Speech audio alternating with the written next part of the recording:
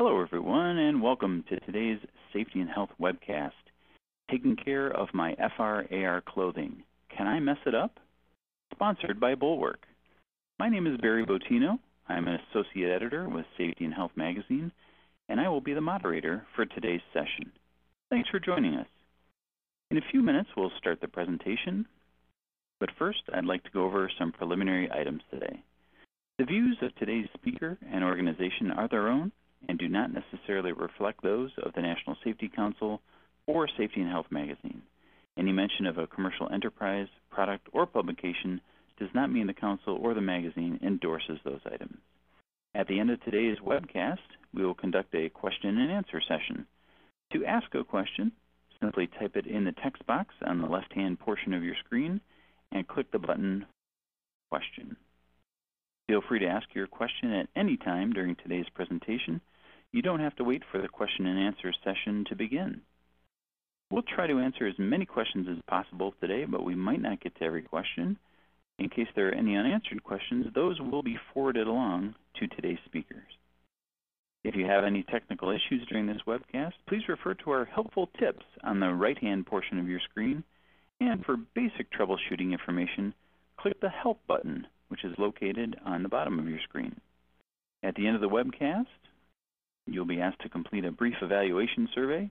I'll let you know more about that after the presentation. This webcast is archived, so you can access it after today's live event. To view this webcast and all of our past webcasts, please visit us online at safetyandhealthmagazine.com/events. With that, let's get started. Our speaker today is Derek Sang. Derek is the Technical Training Manager at Bulwark and a subject matter expert in the flame-resistant clothing industry.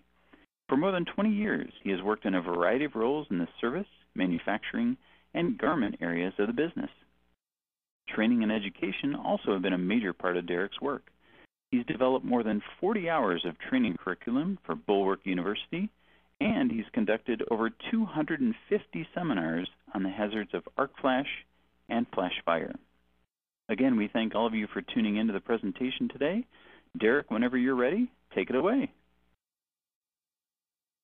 Barry, thank you for that kind introduction, and good morning and or good afternoon to wherever you are listening today. And first and foremost, thank you very much for tuning in live to our webinar. So let's get started. Taking care of my FR/AR clothing. First and foremost, let's explain some of the acronyms talk about. FR is flame resistant. AR is arc rated. Why do we state it that way? All arc rated clothing is flame resistant. Not all flame resistant clothing is arc rated. So taking care of our clothing, let's get the legal stuff out of the way before we dive into the meat and potatoes of this. This presentation is for informational purposes only. Customers of Bulwark Protection are solely responsible for conducting their own hazard risk assessment to identify safety hazards in their work environment. Customers of Bulwark Protection are solely responsible for selecting appropriate garments and protective gear for their employees and ensuring wearers use the garments and protective gear properly and in conjunction with appropriate gloves and footwear. Because working conditions and other factors may vary, Bulwark Protection does not make any representation that these garments and protective gear will protect wearers from injury. All right, that's out of the way. Welcome to our webinar. The premise today is we receive a lot of questions around flame-resistant arc-rated clothing and how to properly care for and maintain it once we have it. Because this is a huge investment. At the end of the day, you're outfitting people with either shirts and pants, coveralls, outerwear, rain gear, arc-rated vests, beanies, whatever the case may be. At the end of the day, each worker is going to be an investment. So how do we care for this stuff and maintain it once we get it?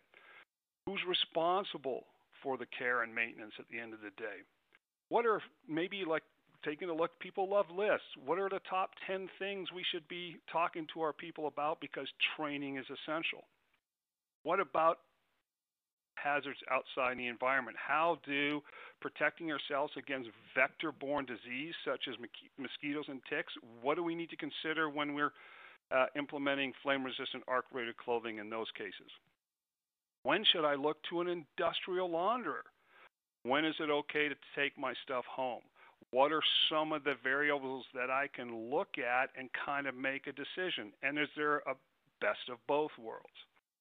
The good news at the end of the day, it's pretty hard to mess this stuff up if you do a few key things correctly and consistently over time.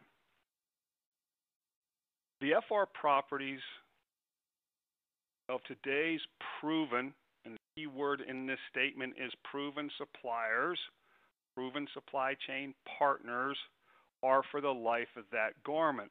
And therefore they are durable, not just to laundering, but to wear and tear in that environment, and they've been proven over multiple sales cycles. That means we've invested in this technology not just once because it's the latest and greatest, but over time.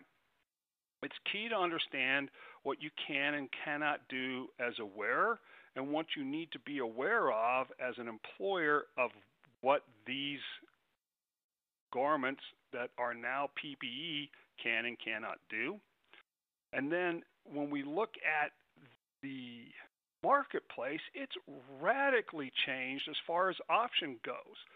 Back in the day when I got started, and I tell people I got started when you could have any style, any color of navy blue Nomex coverall that you wanted, because really 25 years ago, Nomex dominated oil and gas, and heavyweight FR cottons dominated the steel industry. And that was really the crux of your FR. You had 4 to 5 different fabrics at the time. You had Endura Ultra Soft. You had Nomex. You had Kermel, a.k.a. European Nomex.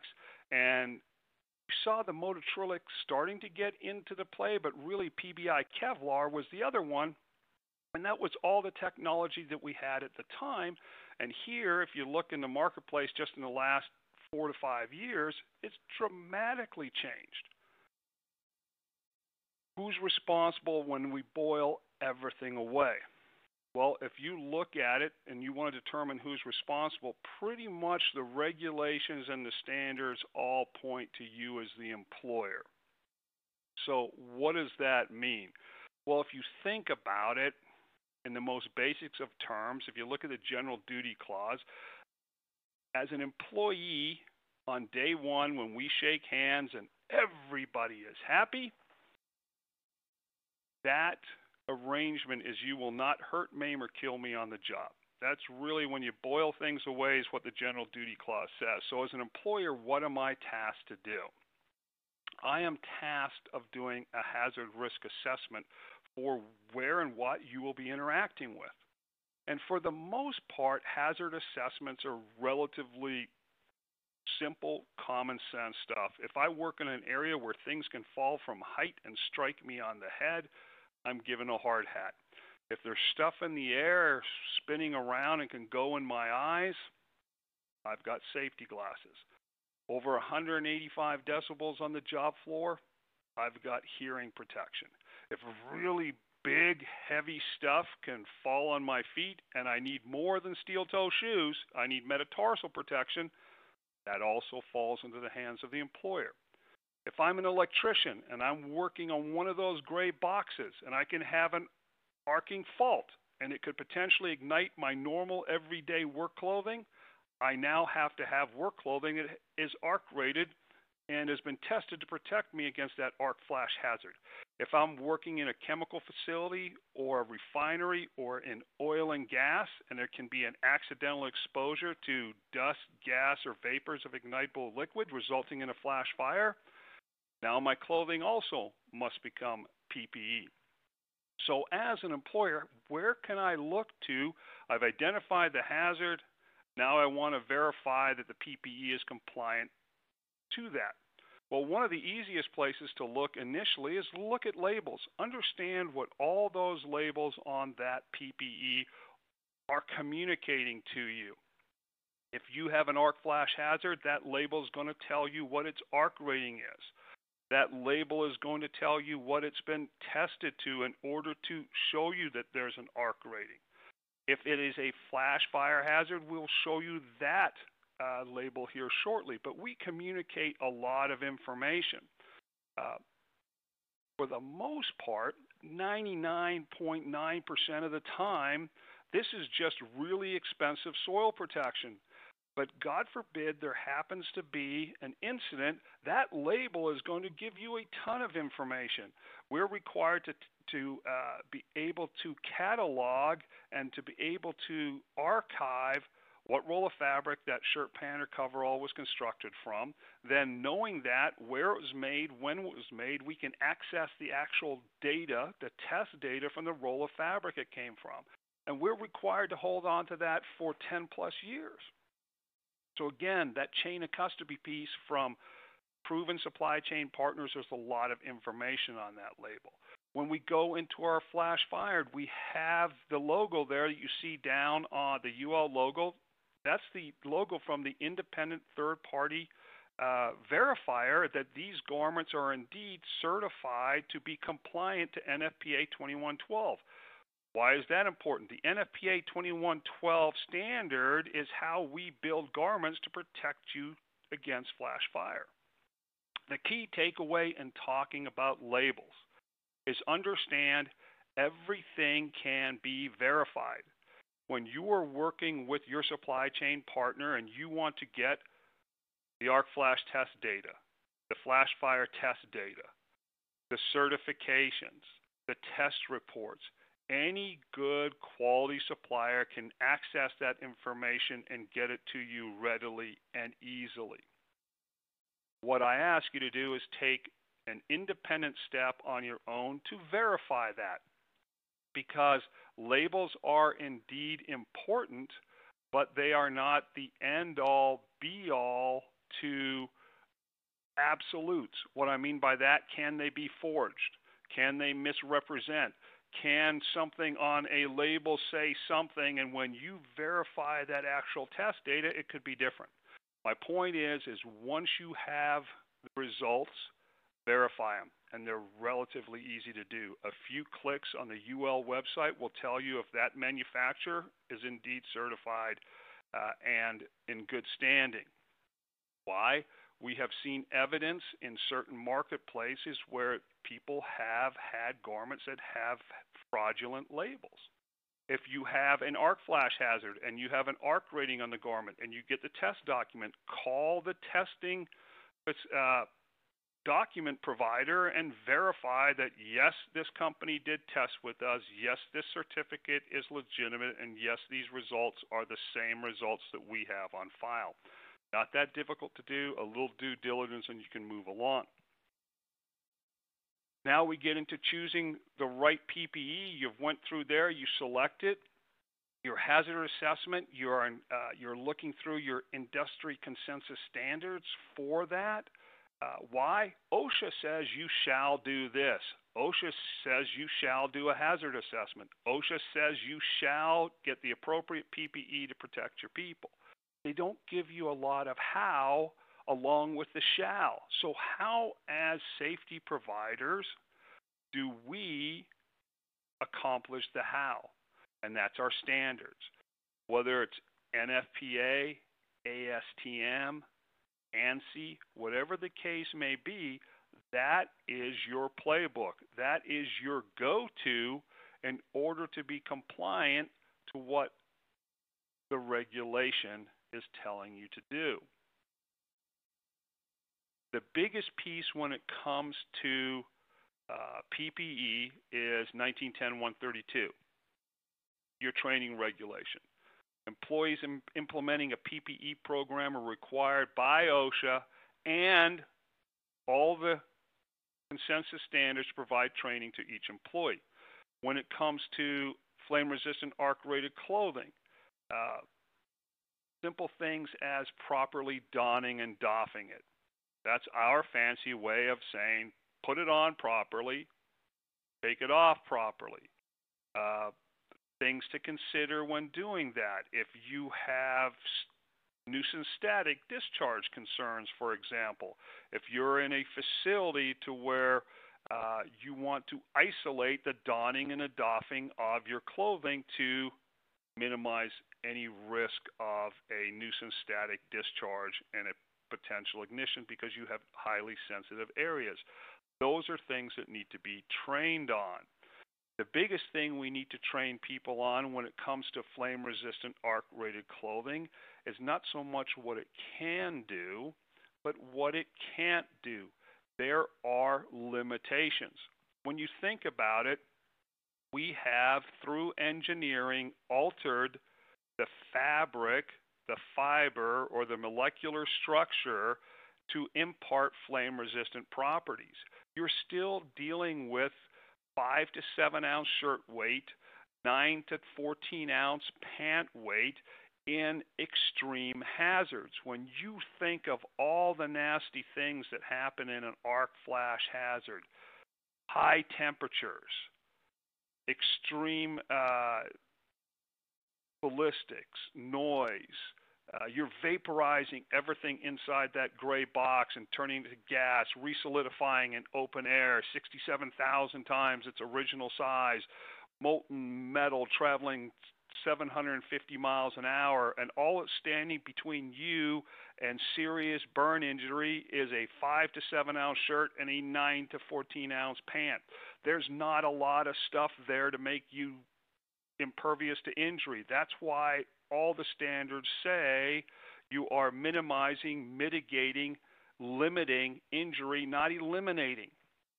You are still basically dealing with shirts, pants, and coveralls that we as human beings have engineered to have flame-resistant properties. What is that flame-resistant property? It puts itself out.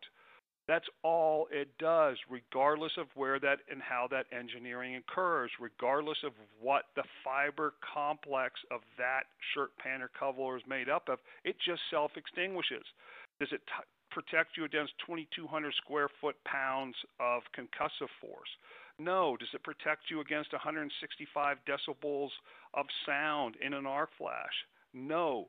Does it protect you from exposures of greater than 3 seconds in a flash fire? No, because that fiber complex is going to break down over time. It is short duration thermal exposure when you have to basically, it has to end quickly or you have to be aggressing out of it.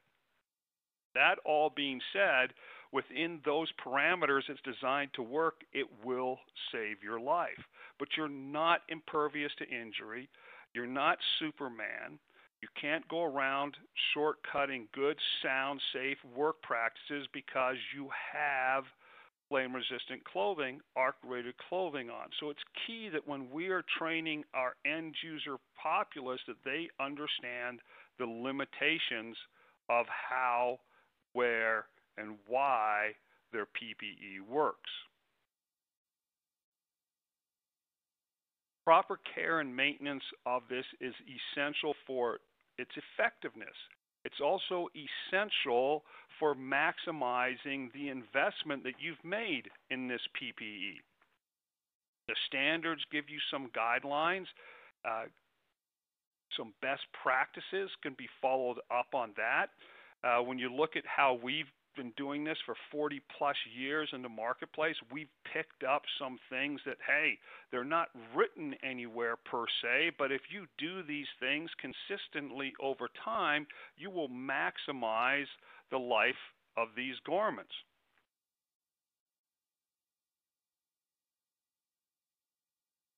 There are some standards if you need to have those incorporated into your flame-resistant arc-rated clothing program.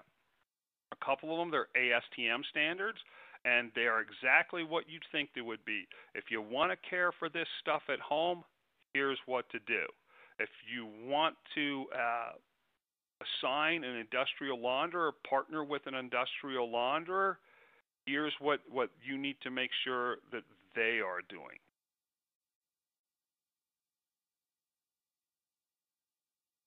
All our standards basically communicate the same essential feedback to you as a wearer follow the manufacturer's guidelines when it comes to care and maintenance of your flame-resistant arc-rated clothing.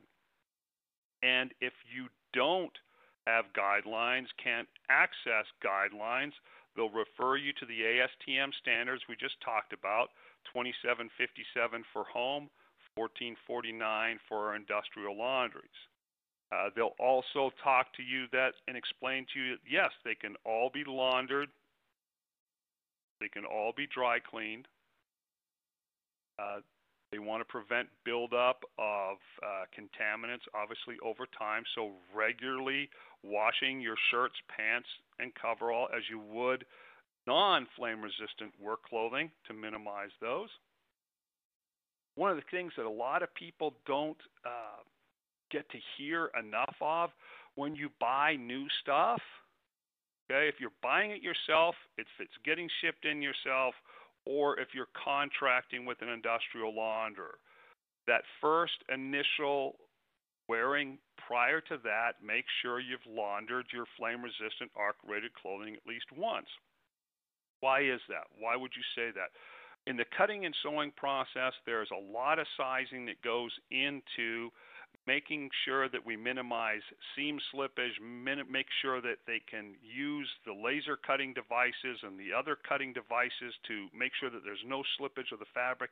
We want to get that stuff off before we go and implement our PPE into a thermal protection roll. So make sure that stuff just goes through the laundry one time, wash it, get all that stuff off before you go in and wear it into the environment you're looking to be protected in. So as I said, all our standards go to follow the manufacturer's guidelines. Where do you find those manufacturer's guidelines? We are required by our standards to communicate a lot of information to you in those labels. People always ask us, why do you have 5 to 6 labels in all these garments? Everywhere I turn, there's labels, labels, labels. That's because our standards require that we communicate a lot of information to you. One of those requirements is we tell you how to care and maintain this. If you take time to read your label, it will tell you exactly what you need to do. It'll walk you through the steps. If you don't have access to the label, your manufacturer more than likely has a PDF that they can send you. Hop on their website, go to care and maintenance, go to resources, however they label, drop down, and you should be able to relatively find it quickly most of the time, I would guess. That all being said, it is relatively simple today. There's a couple things that you have to kind of be on the lookout for. They're not super tricky, and if you think about them, the chances if you utilize them, you can minimize those. The big one and easy one that people notify right off the top of the head is don't use chlorine. All right? The sneaky one is peroxide. Chlorine and peroxide are going to weaken those fibers. Those fibers are really what is providing that insulative component. That's what's providing the protection. That's in some cases housing the FR engineering. You don't want to weaken those, so stay away from chlorine and peroxide. Chlorine, that includes your color-safe bleaches, liquid bleaches, any other form of bleaches that you can add to it. Peroxide, why do I say it's sneaky? That's your OxiClean. OxiClean is the big buzz now on how to get everything amped up and bright and everything. Don't use peroxide. Don't use chlorine. Those are the two big ones. Other things not to do, and here's kind of people like lists. Here's a nice easy top 10. Most of these you're not going to find definitely not in a regulation. You might hear it touch in a standard, but really this is a best practice. This is stuff that kind of over time, and mostly it's really good common sense stuff of how you should probably take care of clothing anyhow. Like I said, this stuff is not super complicated if you do the right things consistently. So again, don't use bleach or peroxide. That's pretty easy. Don't use any other thing that you would think of as an additive that could build up over time. Things like fabric softener, whether that's in a dryer sheet or the liquid form, those are usually petrochemical based. You're adding an accelerant to your PPE that's protecting you in a thermal environment. Not a good idea. If it happens, don't freak out. It's not something where one and done. Simply rewash it, get that off, and go about business as you would normally. Wash your flame-resistant arc-rated clothing separately from your normal clothes, from your family's clothes. Makes good sense because you may be bringing some stuff home from work that you're not 100% about. It's got oils and greases on there. You don't want to see any kind of transference. And then you're not transferring non-FR threads onto FR garments just through transference. I mean, plain and simple. So again, it's a tool. Treat it accordingly. Wash it separately. Color retention. Turn them inside out. That's pretty universal. It's not mandatory, obviously. I mean, I've been washing and utilizing flame-resistant clothing throughout my whole career. I don't think I've done this once, but hey, if you want to enhance and complement that over time, it's a best practice. Liquid detergents kind of give you the best results. Just go through your wash aisle, go for a good, simple, proven brand of liquid detergent, and you should have no worries. Avoid the hottest temperatures because obviously with cotton-rich fabrics, you're going to impact shrinkage. So you can kind of dial it back a little bit. For tough stains, you can soak the garments in liquid detergent, soak them in non-bleach stain removers. You can use pre-wash stain removers and soak them. You can do all those things and send them through the wash cycle. For stubborn stains, you can even take these in and have them dry cleaned. Tumble dry on low settings. Again, over time, most of these and a lot of these have a lot of cellulosics, cottons, lyocils, whatever. They don't like heat in the dry cycle, so get that into that where that's dialed back a little bit. And then obviously, and we'll talk about this a little bit more in detail, rewash garments that have a lingering odor, and especially if that lingering odor is of an accelerant. What you have to the right here is our little laundry magnet that we give away for folks to just give them an idea of things that, reminder that they can pop right there on that washer and dryer. I don't get any kickbacks from Tide. That just happened to be the easiest image for everybody to relate to. Of that cascade of characters right there, that's the only one you can use. On the far left there is the OxiClean that we talked about. To the right of the Tide bottle, we have our liquid bleach. Don't want to use that. To the far right and in the middle between Oxy and Tide, we have our fabric softeners, the dryer sheets on the far right, and our liquid fabric softener there between OxiClean and Tide. Don't want to use that. And the one there that folks don't usually think a lot about, that's your spray-on starch. We don't want to be putting additives into our flame-resistant arc-rated clothing. We don't want to put anything in there that can possibly adversely affect the performance of that chemistry that needs to happen during a thermal event. Remember, without getting too detailed in this particular webinar, you're dealing with fiber technology that has fire retardant chemistry prior to being extruded.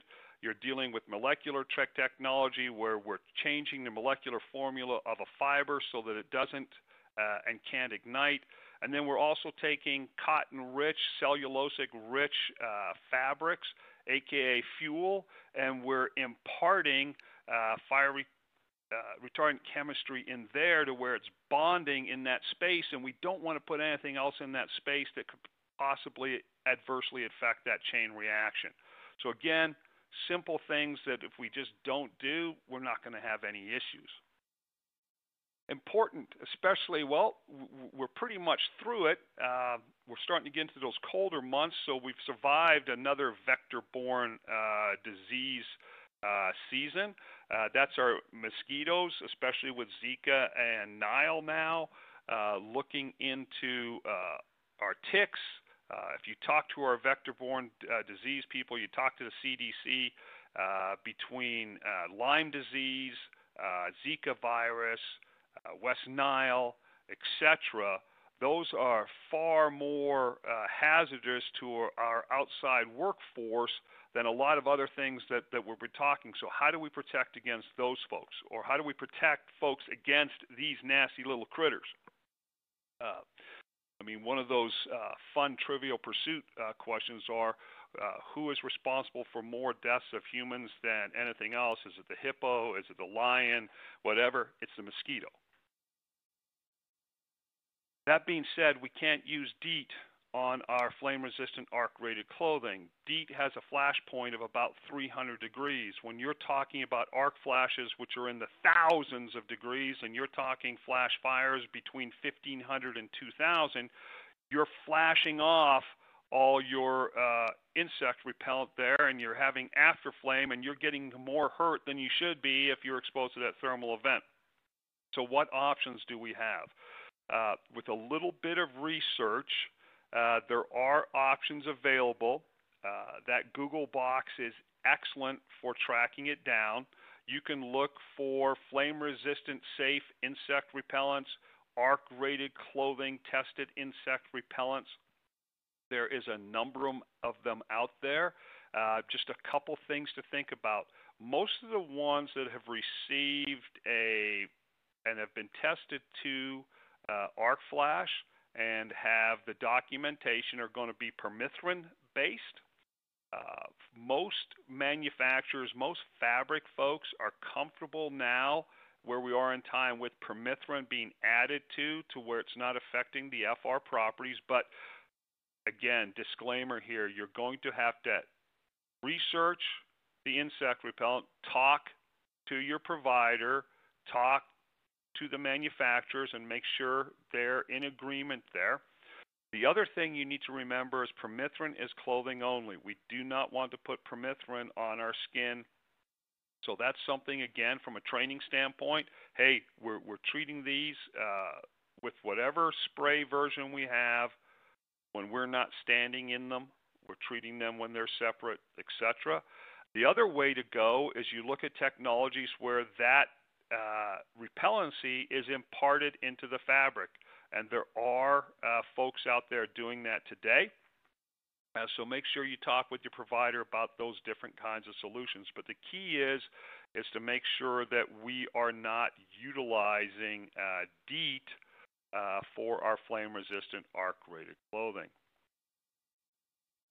This one also, when we get into care and maintenance, is how much is too much. One of the toughest things we have to do from a training standpoint is legislating common sense. Like my father told me a long time ago, he said, hey, Derek, one thing you'll learn as you go through, the one thing about common sense, it ain't all that common. So how much secondary accelerants, oils, greases, etc., is permissible in my work environment? That's really kind of up to you. And I'll show you a couple of samples here of what I mean. But when we talk about soiled garments, it's important to understand that discoloration, staining are not indicators in and of themselves of a reduction in protection. We want to monitor the accumulation of any secondary accelerants on or around your garments throughout the workday. We definitely want to be our brother and sister's keepers. They may be into some stuff that they walk away from and don't realize just how dirty they've gotten, how much of that accelerant, and say, hey, time out. We need to get you out of the hazard, a.k.a. if you're in the utilities, you're not getting in that bucket and going up into the energized lines. If you're in 70E, we're definitely not getting you in front of and in that arc flash boundary. If we are in oil and gas and refinery, we're definitely getting you off site. If not, getting you changed and getting you back to work. After laundering, so the garment's stained, smells fresh and clean, off to work you go.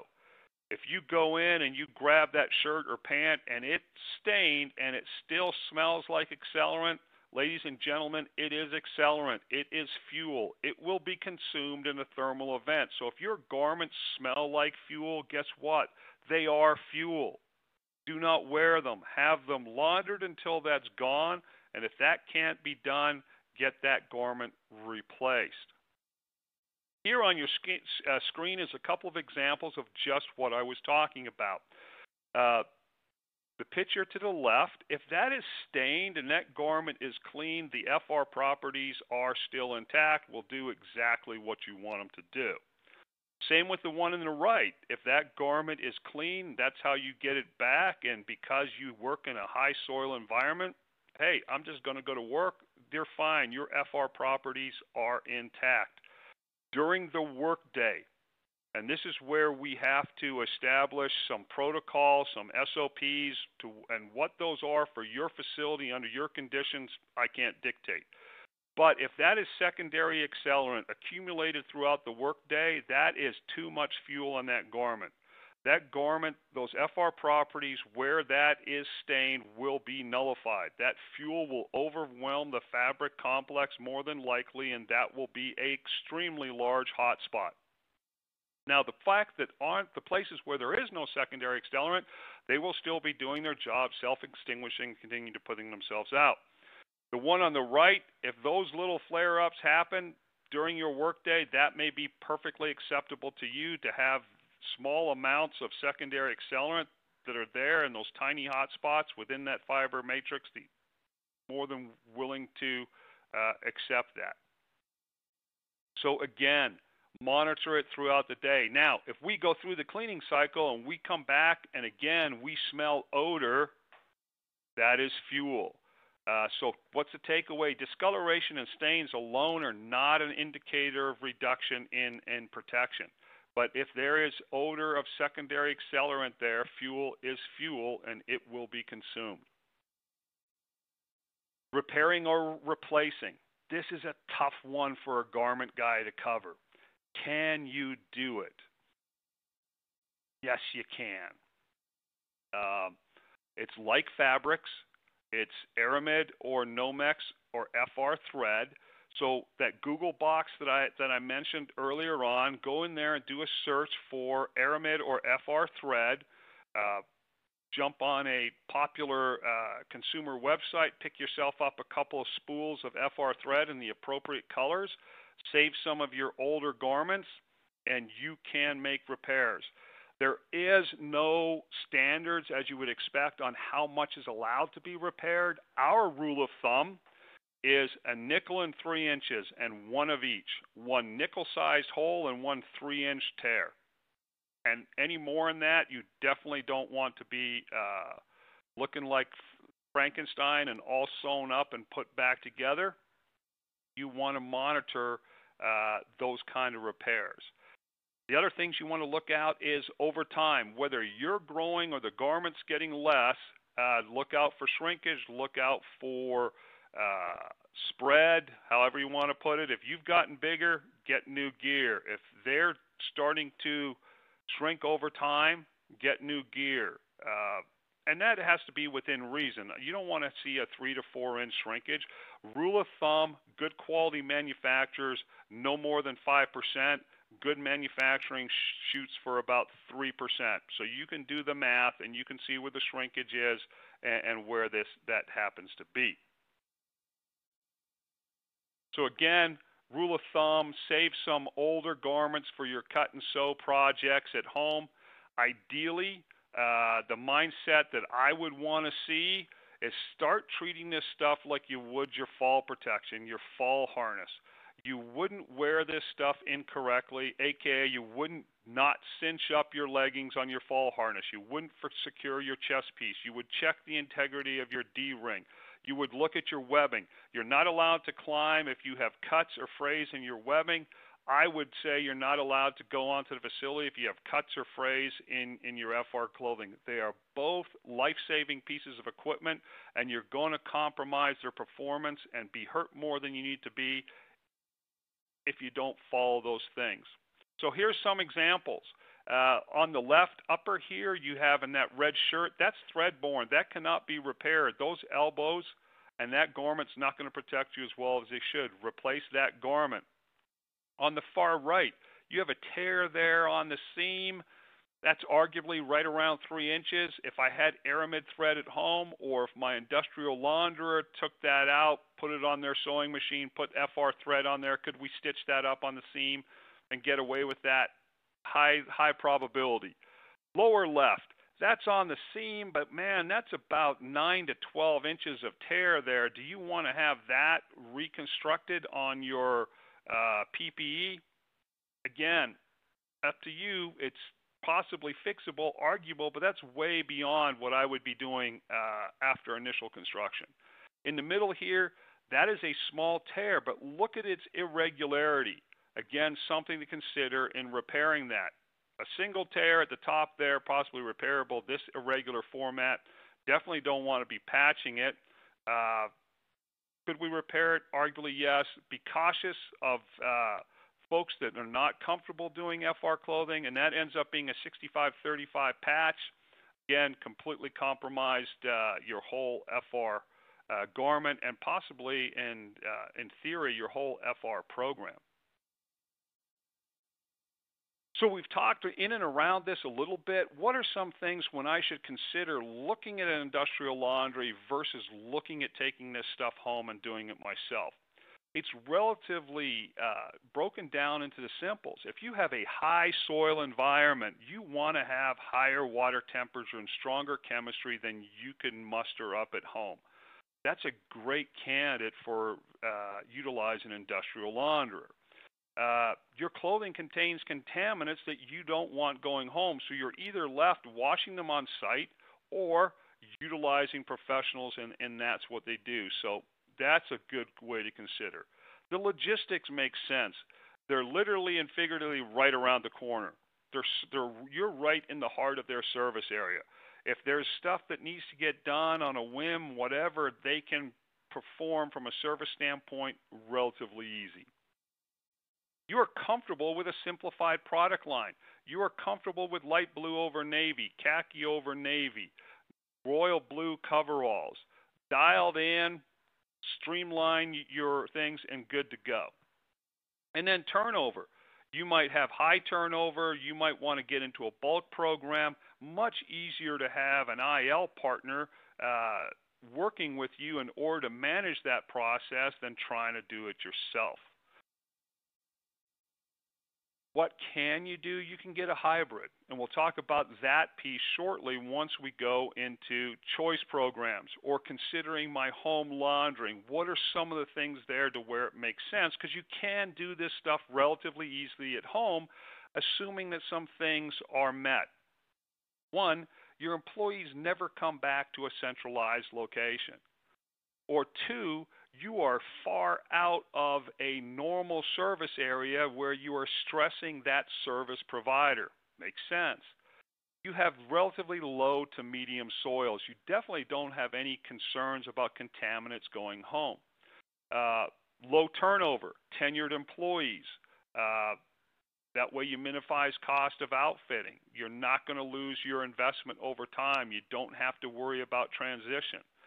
You would like to have some flexibility. Flexibility not only in terms of how long you are locked into something, but also in the access of technology. As in other industries, the technology in FR, the fibers, fabrics, garments are changing relatively rapidly, and you want to have access to that. And then provide your people choice. You don't necessarily want to lock them into quote-unquote a uniform look or quote-unquote a branded look. You want them to be able to, hey, as long as we have our company logo embroidered on the chest pocket, you can have plaid, you can have tan, you can have different styles, cargo pants, jeans, work pants that make it advantageous for you to do that. Now, there is a way to get the best of both worlds. For example, you have one section in your facility that wears coveralls. They wear navy coveralls. You can contract out by department. You can also contract out where I have high soil guys, but not everybody rotates through there. You can buy all the clothes up front and have what's called an NOG, or not our garment service, where they pick up the clothes utilizing their higher water temperatures, etc., and you pay per use. You may pay a higher cost per use at that time, but it may be more efficient for you.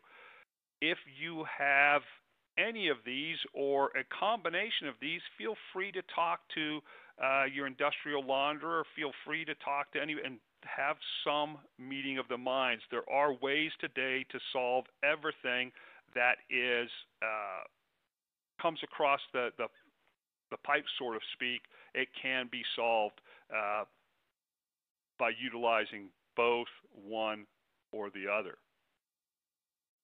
A couple things to think about when you're going through here, and we'll be wrapping up here, this slide and one more, and then we'll get on to your questions. One thing I always tell folks when they are looking to specify in what they're doing: one, ask for the manufacturer's guarantee in writing on letterhead and signed. Why? Because at the end of the day, that's who is underwriting your program.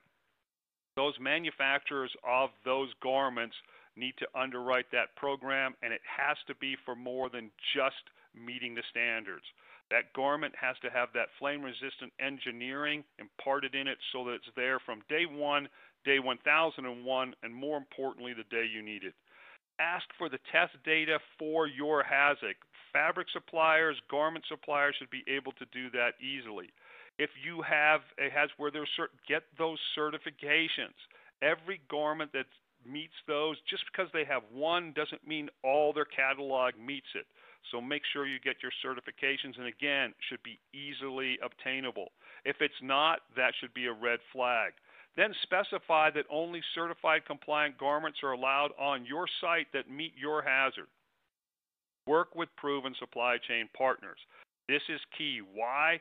Because until you need this stuff to do what I built it for, aka protect you against an arc flash or a flash fire, it is just really expensive soil protection. But if you do need it to do what we built it for, we need to have the ability to assist you post-event. Depending on where that garment is ultimately comes from, you may be challenged in getting their technical expertise, if they have any, their PhDs, if they have any, all that test data and that virtual banker's box of all that support information on your site when you're called in front of the judiciary body. So make sure that you have proven supply chain partners. Then periodically police that program for compliance, because with all the new stuff out of there, depending on where things go, they can get tweaked in a relatively short period of time. So make sure you are doing some due diligence that that program is indeed in line with what your original expectations were when you rolled it out. Then lastly, in conclusion, it is pretty hard to mess up good FR ARC-rated clothing. Asterisk, asterisk, asterisk. That pertains to market-proven suppliers and manufacturers. It is absolutely key where this stuff originated from, right down to the fiber level, to the fabric, to ultimately where it was cut and sewn. Where did all that happen, and who's going to stand about it? The great thing is today is, thanks to our regulations, thanks to our very, very fluid standards, and thanks to you in the marketplace who demand this stuff, they're extensively tested, development around protection, comfort, and durability. The key there being protect you first, then we'll worry about fine-tuning comfort and durability. Over a quarter century now of fiber and fabric innovation and development is where we are today. It's far greater today because of the market and what's demanding it. Market driving manufacturing to improve around comfort and durability. It is happening. We have lightweight fabrics. If you had told me 25 years ago we'd have fabrics well under 7 ounces that are acting and protecting as if they were 7 ounces, moisture wicking, air permeability, all manufactured into the fiber matrix and not an additive, not a wicking property that has been added to, but it actually exists. When we start looking at where we are looking at that, I don't know, that working athlete, that mindset, when we're taking everything that we're developing in the athletic side, the performance side of the world, and now we're bringing that into workwear, you're starting to see that a lot of that come to light here today. So with that being said, we're going to turn it back to Barry. As he mentioned, if we don't get to your questions in the next 10 minutes or so, we definitely will have them forward on to me, and I will do my best to get you the answers in a relatively short period of time. So with that, again, I thank you all for participating today. Great job, Derek. Thank you so much for sharing your insights and your expertise today. We're going to let Derek catch his breath a little bit here, but I want to remind you, everyone, of the evaluation survey we're asking you to complete. The survey should be appearing on your screen right now. Your input today is very important for us because it does help us improve future webcasts. And if you don't see the evaluation survey on your screen, please turn off your pop-up blocker. You may also access the survey by clicking on the survey button, which is near the lower right portion of your screen. Now let's go ahead and get to some questions, Derek. I had a question about cleaning and maintenance suggestions. Thomas asks, is there a standard that contains these recommendations for cleaning and maintenance, or would that be best found on the labels? Yes, and yes is the easy answer. ASTM standards that we alluded to earlier for home laundering, and then the one that gives our industrial laundering partners guidelines will have information in there. Then the labels, as you alluded to, come with complete laundry instructions on the label. And whoever your provider is, whether it's us, my colleagues out there in the competitive world, they will all have those in a downloadable PDFs that should be easily accessed from their website. If not, just talk to your provider. They'll get that stuff to you relatively easily. All right. Next, we'll move on to our next question. Delicia has a question, and we talked a little bit, Derek, about cleaning products. And she asks, if the garment has a smell, could you use baking soda, or would this create a problem as well? That's a good one. I have not heard of any concerns in and around baking soda. I have heard concerns with more aggressive things like borax and others. But if you were to, for example, and again, I'm looking at a toothbrush, I'm looking at baking soda and some small water, I'm looking at you scrubbing that on there, then putting it into the wash cycle. That's, again, with the flame-resistant technologies that we have today, that wouldn't be a concern. All right. And Bob has a question he wanted to throw out to you. This is regarding an industrial laundry service. And Bob says every so often the industrial laundry service they use, their clothes, some of them come back smelling of some kind of oil or grease. And their thinking is that maybe the laundry service is overstuffing the machine. Is this possible? Have you heard of this before? So soil transference does happen. And he's alluding to the scenario that would be correct. In a 500-pound washer, if I put up 490 pounds of clothes, there's not enough room for all that agitation, and when we flush all that water out, you get soil transference. You take all that stuff that's floating in the water, and now we gently apply it through the whole load. What we can do and what Bulwark does is we actually audit our industrial laundry partners. We have hundreds of industrial laundry partners across North America, and there actually goes through an audit process so that we can go out and help them, because FR clothing, AR clothing is not everyday 65-35 or even industrial cotton. There are special things that you need to do.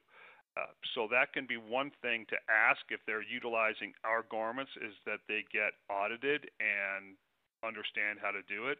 If it's something that's happening consistently, then you're the customer. You have every right to walk in and get a tour of that facility, sit down with the general manager and understand what is happening. Because remember, if they don't have a lot of FR customers and they're combining the FR customers that they do have, and instead of splitting it into two loads, they're just going to do it all in one load, yeah, that could be problematic. And again, I'm just speculating on an imaginary scenario, because that is one of the challenges when you do overload any technology, is you're going to have repercussions, and that would be a repercussion of being overloaded. All right, that's a good transition to our next question here about home laundering. Joy asks, if I've been washing my FR clothing with non-FR clothing, such as cottons or synthetics, have I ruined my FR clothing? No, you haven't. Now, cautionary, from a good practice or a best practice, I would discontinue that, and I would wash and dry my FR clothing separately. Just think about everything that you pull out of your lint trap is, let's say that's non-FR. There is some of that is potentially getting on your FR clothing. Are you going to see a little bit of a flare-up? Are you going to see it? Yes. Is it something to where it would jeopardize or compromise or cause significant injury in isolated cases? Probably not. But if you, let's say you did it with a fleece blanket, and all of a sudden I've got, very hard to tell. If you look at it really closely, I've got this gentle little fuzz that I've picked up, and I'm just going to go, I'm in a rush, got to go. Can't worry about it now. Well, all that little fuzz that's in there and all those little non-FR threads, if I had a accidental exposure to a thermal event, those will be consumed, and you may have a little bit of afterflame. Would it compromise your clothing? Not necessarily. Could you be hurt? Maybe. Could you be hurt that you didn't have to be hurt? Possibly. So we want to remove all these concerns in our caring of. We're just taking one more thing I have to worry about off the list. What you're at, little thread here and there, some remnants here and there, not a big deal. But you can't categorically say that something, as I mentioned, with a fleece. You've all seen fleece when they're brand new and they just fuzz goes everywhere and it's all over your favorite shirt and pant, and you have to re-launder it. Well, if you wore that to work in a thermal event, you've added an accelerant into that environment.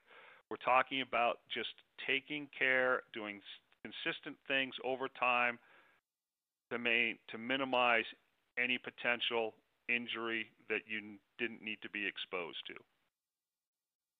All right.